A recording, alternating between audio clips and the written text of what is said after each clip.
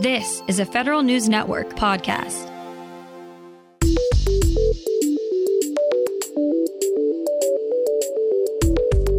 Coming up on today's Federal Newscast, Federal Human Resources employees get some guidance on how to effectively use data in recruitment.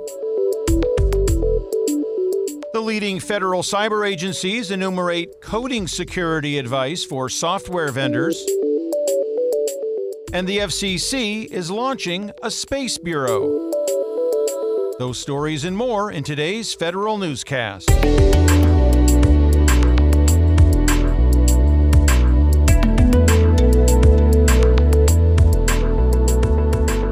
It's Friday, November 4th, 2022. Welcome to today's episode of the Federal Newscast. I'm Peter Musurlian. Federal Human Resources employees get some guidance on how to use more data in their recruiting strategies.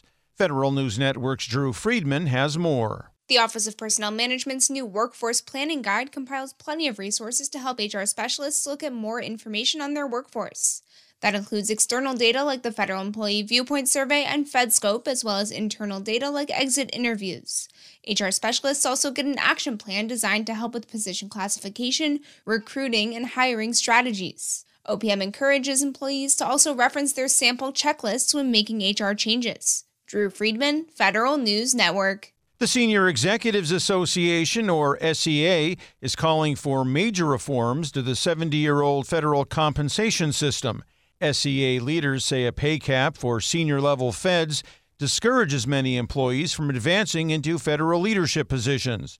The advocacy group is urging the Federal Salary Council to conduct a study on the effects of pay compression, adding that data on attrition and retention could show how much feds are actually impacted by the salary cap. Relief will come for federal contractors flummoxed by the number of government-wide acquisition contracts they feel they've got to bid on. Sonny Hashmi is commissioner of the Federal Acquisition Service at the General Services Administration. He says his goal is a half dozen, what he calls purpose-built GWACs, down from more than a dozen now. But don't cut back your bid and capture staff just yet. Speaking at a conference put on by the contractor services company Technomile, Hashmi said the reduction will take at least 5 years. The Army's Criminal Investigation Division says it's working to correct the records of National Guard and Reserve soldiers wrongly swept up in a recruiting bonus scandal. Between 2012 and 2016, the Army's CID opened up about 900 cases after complaints of Guard and Reserve soldiers fraudulently collecting bonuses. Now they're fixing any mistakes after admitting that agents may have misunderstood facts or failed to follow proper procedures, resulting in soldiers' names being added erroneously to an FBI crime database. Federal employees have a chance to see their best ideas for improved public service turned into reality. The General Services Administration's 10X program solicits technology ideas from employees government-wide in an effort to crowdsource innovation. Promising ideas go through a 4-step process to determine viability. A team of experts studies them at each stage. But not many ideas make it through the process. This year, the 10X program reports evaluating 171 ideas. Of those, 25 made it to Phase 1, and only 7 ideas are expected to move forward to Phase 2. The Federal Communications Commission joins the 21st century space race. Federal News Network's Justin Doubleday reports. The FCC is launching a space bureau. Chairwoman Jessica Rosenworcel says it will help grow the FCC's technical capacity for addressing satellite policies and improve its coordination with other agencies on emerging space issues. The commission today faces more than 64,000 applications for new satellites, and Rosenworcel says the FCC is seeing more applications these days for novel space activities like lunar landers and space-based antenna farms for relaying communications. Justin Doubleday, Federal News Network. A new policy is out for how GSA contracting officers can talk to their managers. Federal News Network's Jason Miller explains. The General Services Administration has rescinded an 8-year-old policy that was a reaction to an Inspector General's report. Senior Procurement Executive Jeff Kosis signed a new memo explaining when and how managers can get involved in procurements.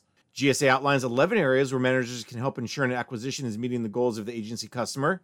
It also details 3 ways where management intervention would be inappropriate. GSA issued the 2014 memo after the IG expressed concerns about improper management interference on decisions by contracting officers under the schedules program. Jason Miller, Federal News Network. Agencies have proposed more than 650 questions in their collective learning agendas. New data released by the Office of Management and Budget shows that a majority of the questions focus on bringing equity to federal programs, services, and agencies. The president's management agenda, and specifically around customer experience and housing, made up the questions that came up often as well. OMB published its Learning Agenda dashboard, detailing both government-wide and agency-specific views as part of its effort to promote evidence-based problem-solving.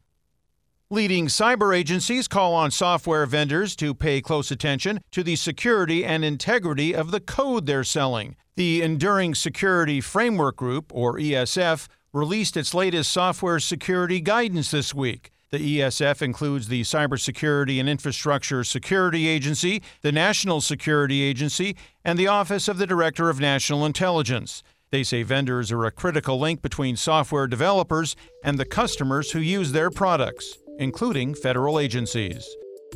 Find these stories at federalnewsnetwork.com. For the Federal Newscast of Friday, November 4th, 2022, I'm Peter Musurlian.